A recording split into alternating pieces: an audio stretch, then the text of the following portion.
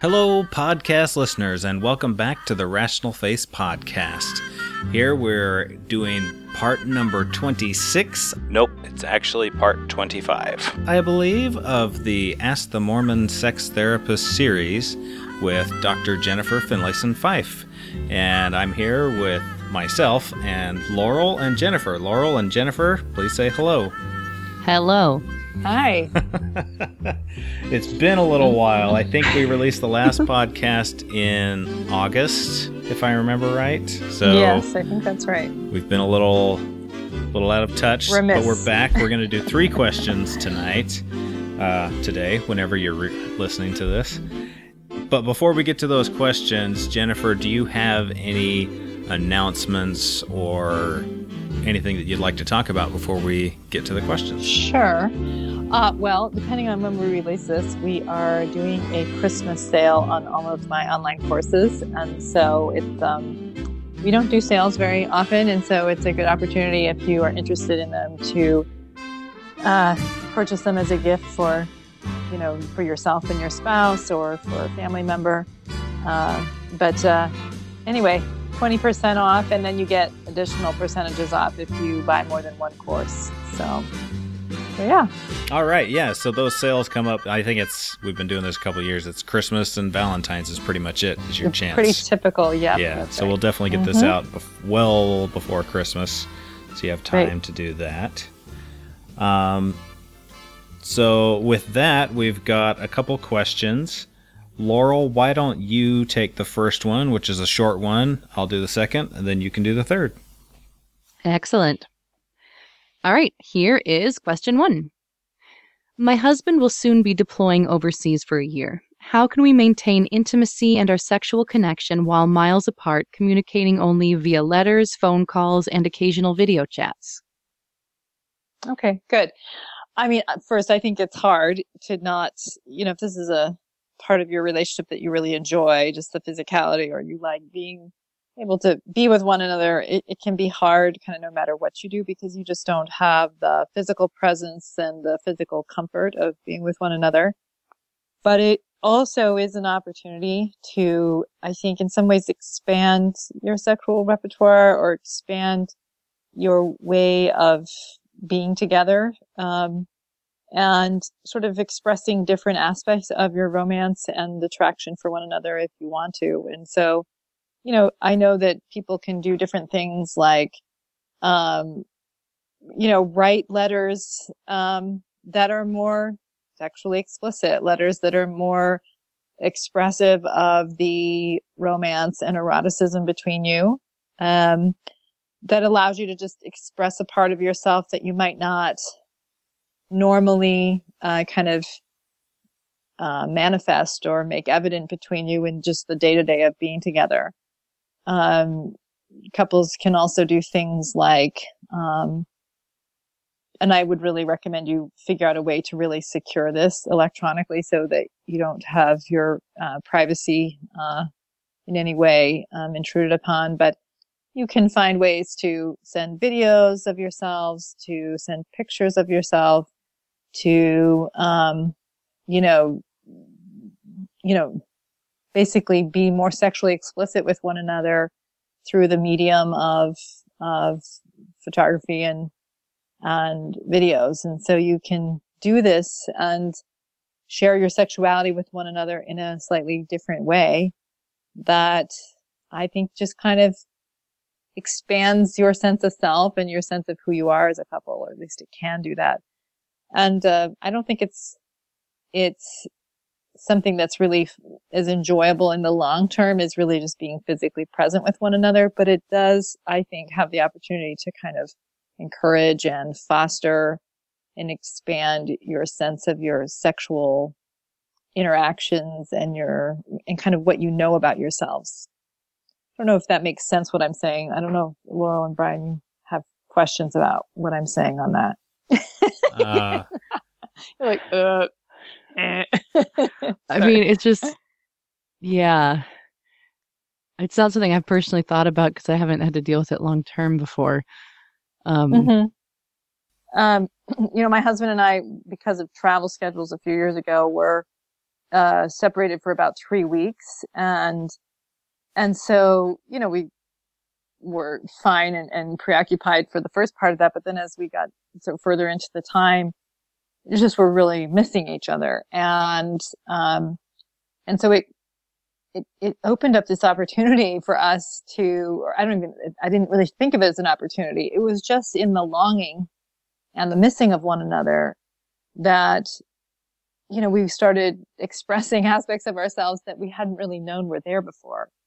And, I know my husband, who's not a very hedonistic person, he's not a very verbally expressive person, started saying to me 2 weeks in, just like how much he missed me and how grateful he was for our marriage and how much he missed me sexually and so on. And, just for him to be so honest and expressive was just kind of like melted my heart. It was very, exciting just having this conversation on the phone. And, then later that night, I just decided I would do something I'd never done before, which is I decided to send him a picture of myself. And I was kind of shy about it at first because I'd never done this. And it was a rather modest photo at first. and so I sent it to him and he was like, I like that. and he's like, send me more, So I did. And it was just, I guess my point is this was like a very exciting thing to do this because I was experiencing myself differently. I was experiencing him differently. He started writing poetry and love notes to me, like expressing himself in ways that wouldn't have happened in the day-to-day of our lives. And I felt like I was dating him again. It's like I was experiencing a different level of excitement and novelty and newness and appreciation for who each of us was. And just a kind of deeper level of eroticism than I had even experienced at that point. And it was so exciting when he came back home because of this expansion of ourselves that was happening in the course of expressing ourselves through different mediums. And so, I think it's much harder if you're going to be overseas for months and months. I think it's a harder bridge to gap in a lot of ways. But I do think it kind of opens up another way to be intimate, another way to express yourself. And so I think it can really have value if you'll let it and you're really figuring out how do we really care for each other and look after one another and express our love and attraction to one another without being able to be physically present. I mean, I think if you want to do it, you find a way to do it. So yeah. Yeah. Well, I think it's definitely a way to make something new, and it makes your relationship novel because you have to think about doing things differently. Then it would be more memorable than. Yes, I think that's for sure. And I also think what's really, basically eroticism in a relationship is linked to novelty. And the more stale a relationship gets, the less, generally speaking, the less eroticism that is in the relationship. And we tend in our relationships to kind of dumb it down, keep it safe, keep it where we know how to do the relationship, self-protect. Even though we call it an intimate relationship, we do a very good job of sort of minimizing the exposure of parts of ourselves that we haven't exposed before or haven't even exposed to ourselves. And so the more room there is in a marriage to expand your sense of self and to try new things and to grow in new ways, the more people report happiness in their marriages. Because we are beings who like to grow and expand ourselves and we also like to be in connection, right? So if you can do both things, have the connection of the marriage and expand your sense of self, those are the most happily married people. And so around sexuality, because it's a much more sensitive part of our humanity and a more vulnerable part, we tend to really dumb it down and keep it safe. We're afraid of it often. And so the risk of that, of course, is that you kind of snuff out all the passion and the interest. So what I think was partly why this was so exciting is not only did we miss each other and there was an open acknowledgement of how much we value each other, which was sort of fundamental to this, but there was an expanding of our sense of ourselves as sexual beings and in a sense of being able to really see one another, not just as the mother or the father of your children, but as like a man and a woman, and, you know, like fundamentally acknowledging one another's separateness and one another's sexuality. And this is really at the core of passion. And it's easy to let go of that and lose track of that in the day-to-day of life. And so one thing about changing the way in which you're together is it allows you to see each other in a new way. It allows you to start, not just seeing each other as familiar and familial, you know, part of the furniture, but instead really seeing each other as you saw one another when you first started dating. So looking for ways to do that in your relationship, whether or not you're separate, is really fundamental to creating a good relationship, a good sexual relationship. That's actually the one thought I had. It just reminds me of, I think we've talked about it before in our many sessions here, of the importance of recognizing separateness for eroticism, so that it doesn't just turn into, we just kind of mush into this one thing together, but that at times there, you know, I find that too, and when there are opportunities for separateness, I would say strong separateness, where we're separate because we're separated doing things that make us feel who we are. Yes. Not just separated physically. But when I feel that separateness, I notice too, I'm like, oh yeah, that's why I'm attracted to you. Yes, absolutely. Because we are different people. And we choose to come together. Whereas I know sometimes if things are routine, it can just be like, we are this mush. Yep. Yeah, absolutely. So that's right. The strong sense of individuality that doesn't interfere with your ability to be together, right? But a strong individuality within the context of marriage is a really fundamental part of attraction. This is another version of it, right? And you're willing to take risks, like sending that first picture. It's like, it's strange that it feels risky. You know, it's not like he'd never seen me naked before, but it still feels risky to kind of, you know, show your sexuality in a different way. And yet it can be so gratifying to feel so personally known and accepted.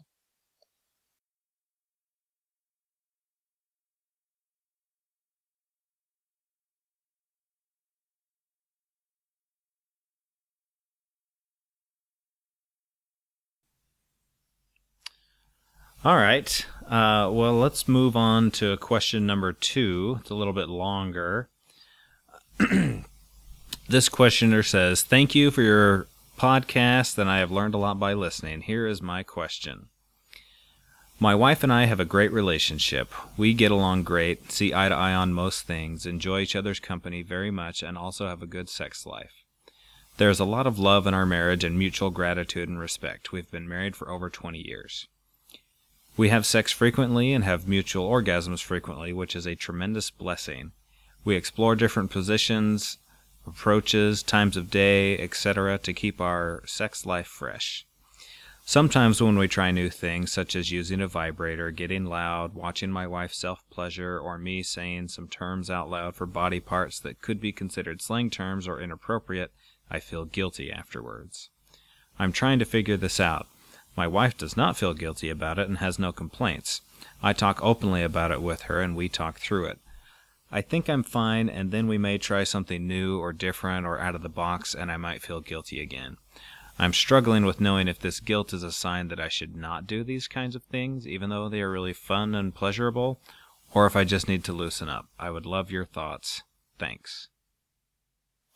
Okay, that's a great question. I think that, you know, something I tend to focus on a lot when people ask me these kinds of questions is not what is the specific behavior. People will often say, is this okay? Is this okay? And I'm not as much of a person who says you should never do X or always do Y. I'm much more interested in what is being created. What is the meaning of what you're doing, and what's being created or destroyed, for that matter, through what you're doing. What's the actual impact of it on yourself and on the people that you have a responsibility to, or the people that you love? Because that's, you know, as I've said before, it's not the position of your body in sex that matters. It's what's in your heart. It's what you're in fact doing.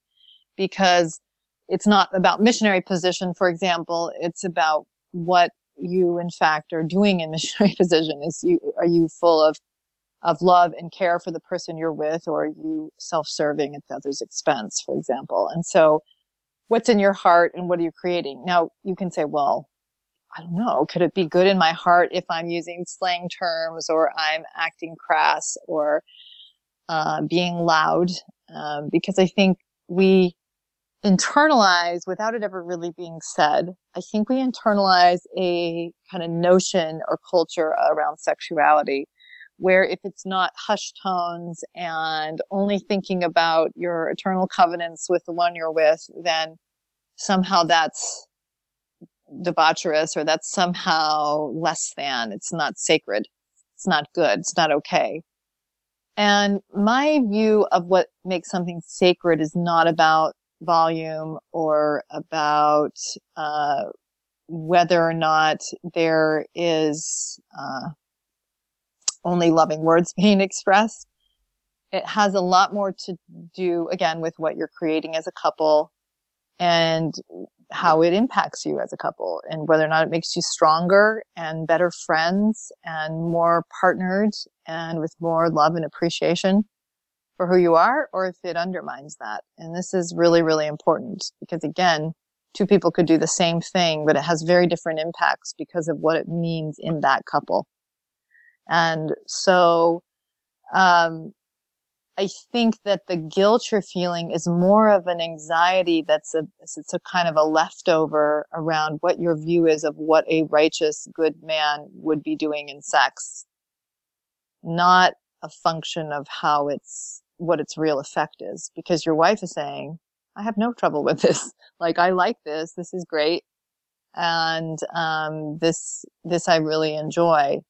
And so I think you have to really think about, on the one hand, we talk about that we might have joy, but I think we often feel like, well, we shouldn't really have joy.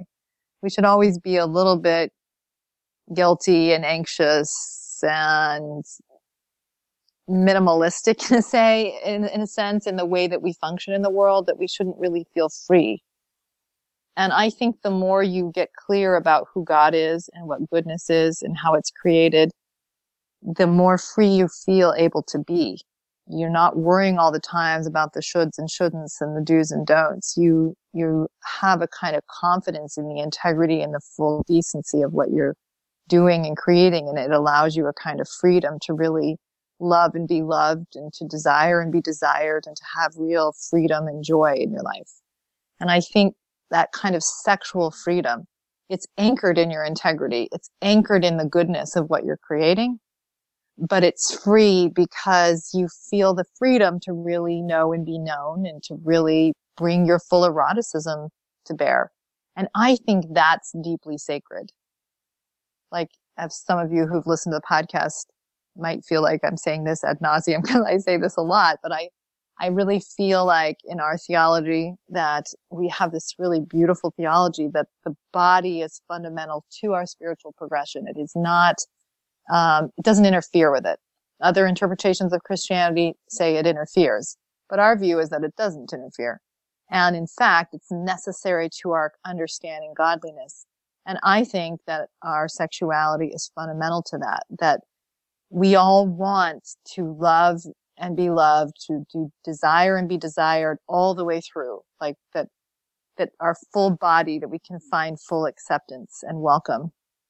And so this ability to bring our quirky, weird eroticism there, as long as it's not destructive, right? As long as it's not an eroticism that's about doing harm to ourselves or anyone else, that the weirdness of our eroticism can really find acceptance in a loving partnership and freedom and fun. It's a kind of grown-up play, and that that part of it is that you don't take yourselves too seriously, and you see the beauty and the wonder that's in that level of acceptance of yourself and of the other. And, sexuality is weird, it doesn't really fit the rules of other forms of interaction. And so sometimes that's hard to get our heads around exactly. But I think that there's the quirkiness of it, is part of what makes it so special when you are with someone that you really have acceptance with and can really bring your whole self to. So I think this is old guilt. I think it's false tradition guilt. And especially with your wife saying, I like this. She knows the positiveness of it and likes it, and it impacts her positively. So she's telling you what you need to know, I think. This question just reminded me of a conversation I was having with a non-Mormon friend who is studying to be an intimacy coordinator on film sets and on on theater, where they help coordinate intimate scenes. So we were talking about some of these topics, and sex advice therapist that he follows had actually found that there's very similar questions in the non-LDS community about, is this particular act okay? Is this act weird? And this response was the same, is that it's not the act, it's what is happening in the relationship with you and the other person, or with you and yourself. It was always about consent, about respect, about what is being created and developed here. There were very, it was almost never the act itself. That was the problem. It was what is happening and what is going on with you and with your partner in this act. And that was, and that just struck me that is something universal that we're all afraid of dealing with. Yeah, absolutely. Like even in marriage and family therapy programs, right? Graduate school programs, they may be different now, but when I was going to school, they wouldn't have sexuality courses. They wouldn't have courses on basically helping couples with issues around sexuality. And so it's not just members of the church that struggle with the questions around eroticism. Eroticism is a hard part of the human experience to fully comprehend. And it is a vulnerable part of ourselves, and to share it with another person, our inhibition can be high and our self-doubt can be high. And, we talk a lot about mutual consent, and of course that's a bare minimum requirement, I think. But then beyond that, is it respectful ultimately, even if you're playing with disrespect as a theme? But ultimately it is not disrespectful of the other person. It is a form of grown-up play and respect in which both come out feeling a sense of joy and freedom and respect ultimately. And so, yeah, it's really, how are we in relationship to one another? God cares about our hearts more than anything else. So what I was thinking is that we're kind of weird about sex. There's other activities where we act in a very different way than we would like at the dinner table or at church. And we understand that it's a different context, and so it's perfectly fine when you're running a marathon to be breathing really hard and be really sweaty and, just be sounding strange if you were doing that at the dinner table or in church. And so we recognize, if you're going for a 500-pound squat in a powerlifting competition, you're going to make lots of noise and you have strange looks on your face. Right. And so you understand it's a different context. That's what you're supposed to do. If you're a coach, you're going to be yelling at your team to do what they're supposed to do in their game. But in sex, like, we still have, like you had said in your response, we use hushed tones and, we're very mild-mannered or whatever. This idea of what a gentle lover should be, that's like good sex. And then everything else is bad. It's too bad. It's too much. Yeah. We've gone too far. Yeah, and I just think that's not really what the human condition.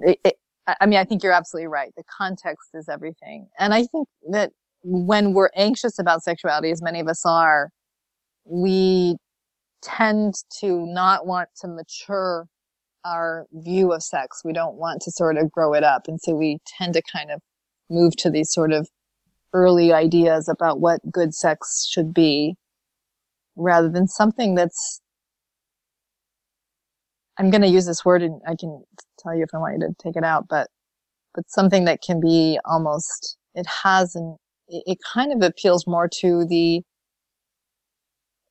animalistic part of ourselves. And I don't mean that as a antithetical to spirituality. I mean, it's part of our spirituality. It appeals to this embodied part of ourselves. And we in church culture will sort of say, well, carnal means bad or lust means bad. And what we conflate, a carnal means embodied and lust means embodied desire. So I don't like it when we use those words because it implies embodiment or embodied desire is inherently self-serving. Lust means inherently, that's the contradiction, that's the counterpoint to love. And I think it's not a mature view of sex because we want our spouse to have embodied desire for us. We want to have the carnality of sex because not self-serving, but the embodiment of it, the embodied version that's what really, really good sex is there's a kind of freedom to let loose and feel a freedom with the other person and not worry about if the other person's going to be okay. That you can be that free with one another. That's like when you've hit the jackpot in your marriage. That's celestial because there's a kind of deep freedom and love and respect and desire, what we all want. But we're all afraid of too, because it requires our development as people. I feel taken to church.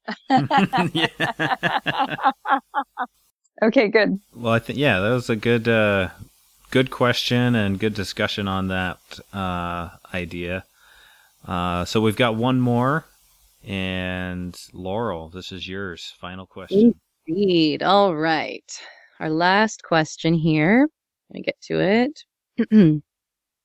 Dr. Fife, I have been married for 19 years and we have a great sex life. I'm a low desirability partner, but have figured out how to keep my husband satisfied. I've struggled with masturbating my whole life. Thanks to you, I've overcome a lot of the shame associated with it and have embraced it as a part of my sexuality. I thought getting married would take away my desire to masturbate, but that has not been the case.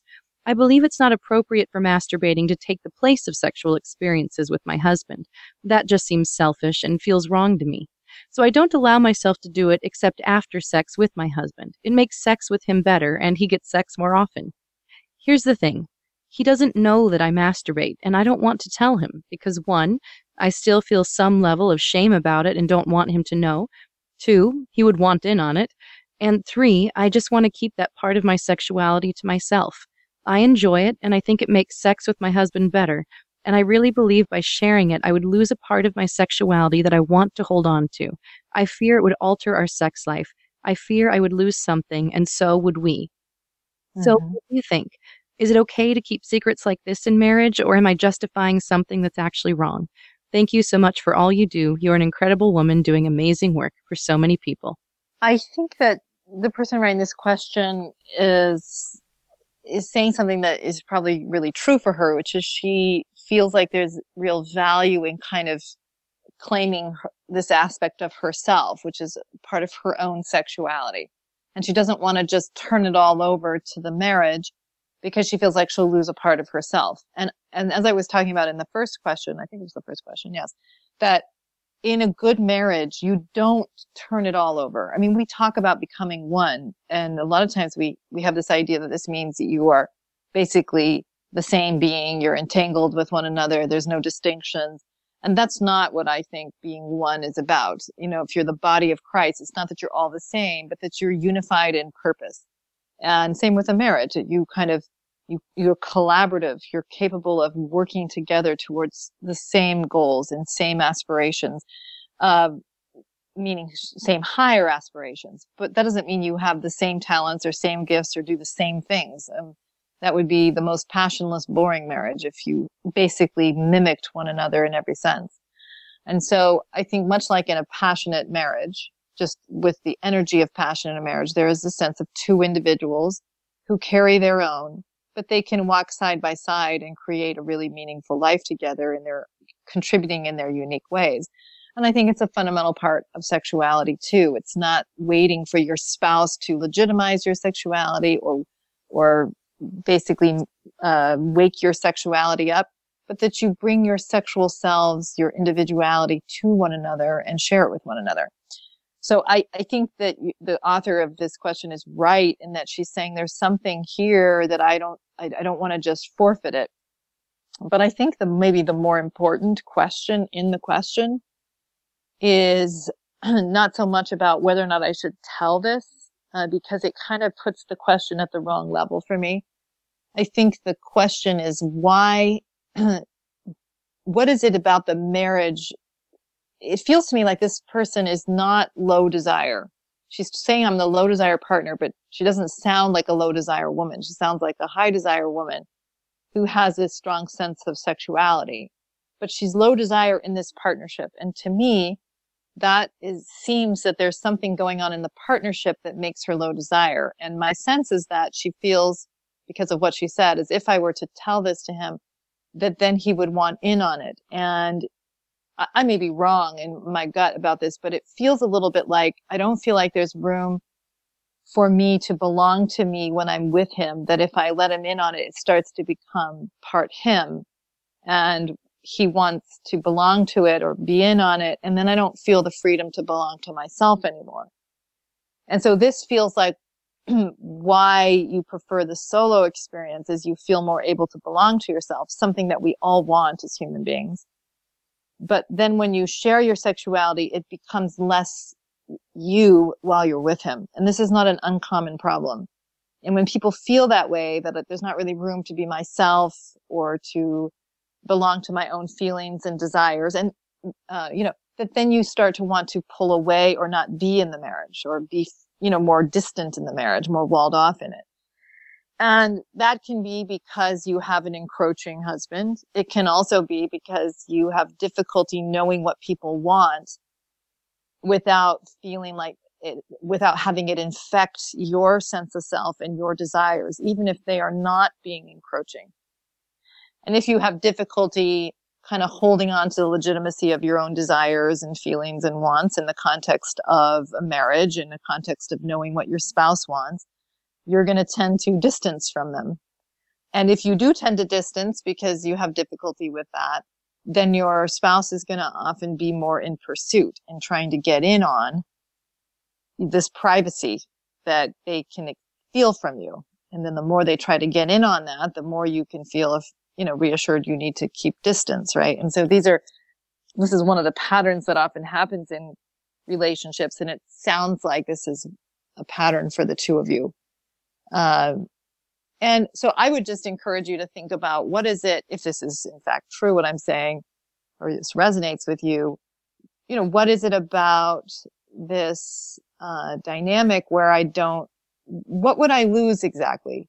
And what do I feel like I can't sort of have for myself in this marriage?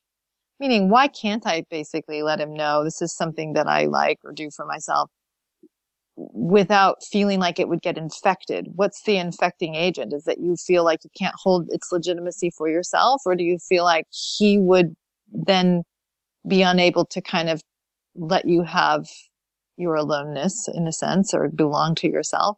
Or would it be both things? Both aspects, your difficulty with it and his. But I think that's the issue that needs to be addressed in the marriage. Because if it's addressed, then you feel more able to belong to yourself and be with the other person. It's not so much about, I have to keep it separate. I have to keep it private. There's paradoxically more ability to share and be open because you won't lose yourself in doing that. A lot of the times why we hide is because we don't believe we can belong to ourselves if we don't. And so it encourages our dishonesty. It's hard to be honest when you don't feel like you can hold on to the legitimacy of yourself in the context of relationships or knowing what other people might want from you. And so learning how to handle that tension of knowing your spouse and how they're different from you and when they want different things in you without having it undermine your ability to belong to yourselves, that's the work of creating a good marriage. It's very much what I talk about in my couples courses, on my online courses, is around how couples learn to navigate that tension and what they do often in the face of that tension that undermines intimacy and undermines passion and undermines trust.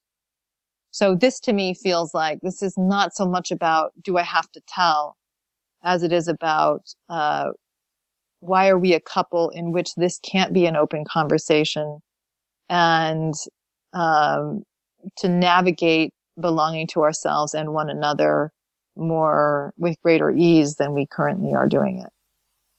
And one little follow-up question. Mm-hmm. You were talking about the circumstances where this can happen. How did you word it? Where one partner, they're not good at navigating what other people want.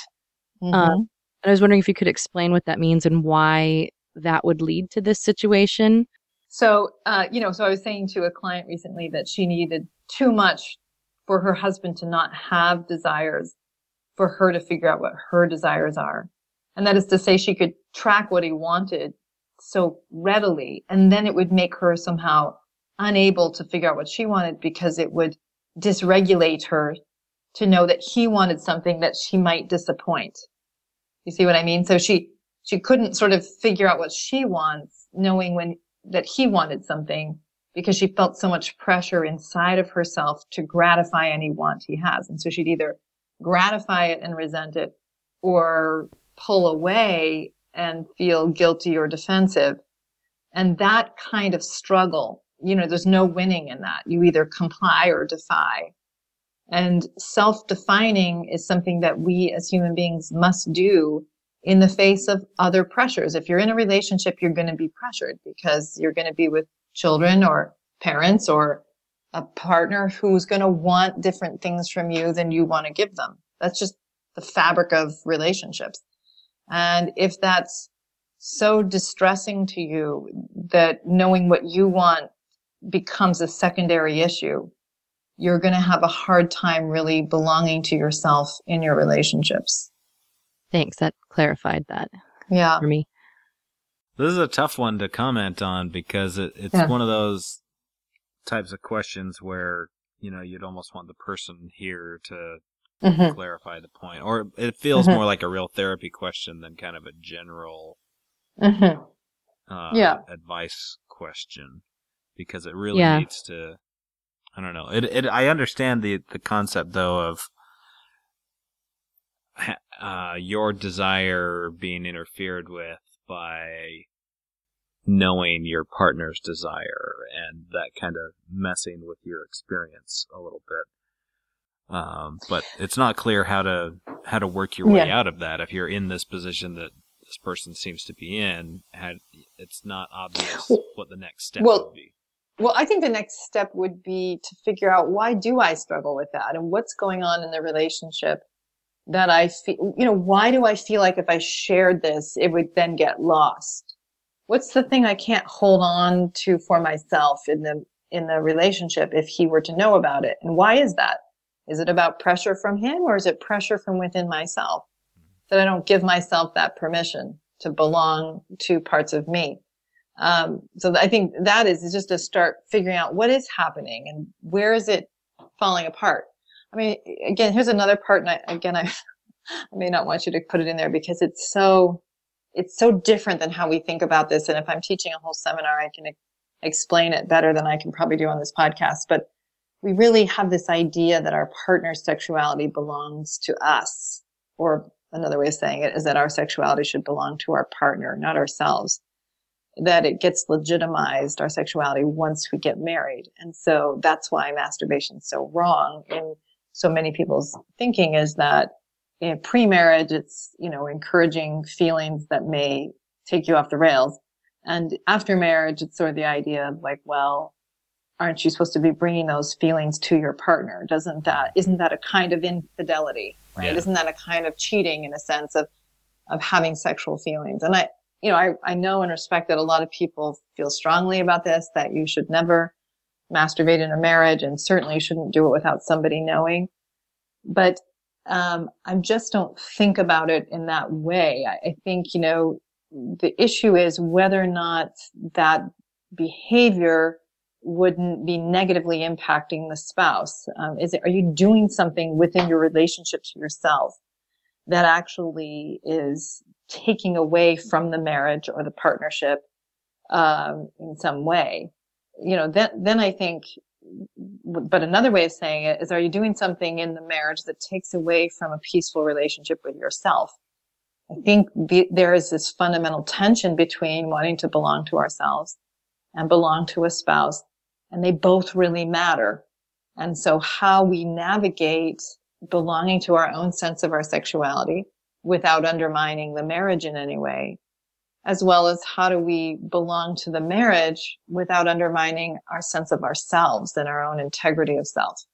And that's just fundamental to human relationships. And the more you can figure out how to be respectful of both, this desire to belong to another and also ourselves, the happier you're going to be in your marriage. So that's not me saying, yes, you should masturbate and no, you shouldn't tell him. I'm just encouraging this person to think about it at a little bit higher level. Like, what is it? Where do we struggle around this? And what does it mean about how I should handle this information? I think in the healthiest marriages, there really is a freedom to talk about anything, because in talking about it, the other person won't try to infringe upon it or take it over. That is to say, they let you kind of belong to yourself, because they can sustain their sense of self comfortably enough to let you belong to yourself, while you're with them.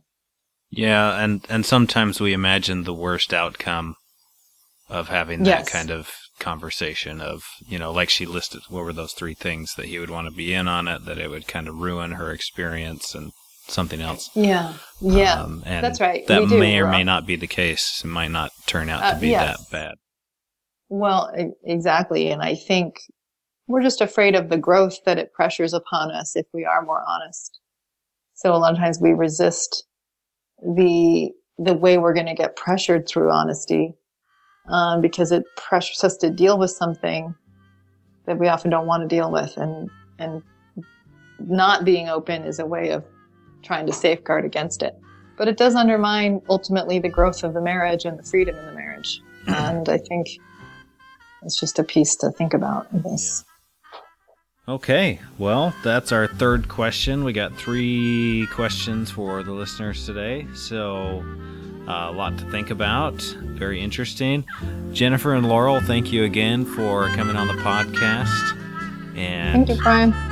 Yeah. We'll do it again and sometime in the future. I don't know when. Yeah. Thank you. But we will definitely do it again.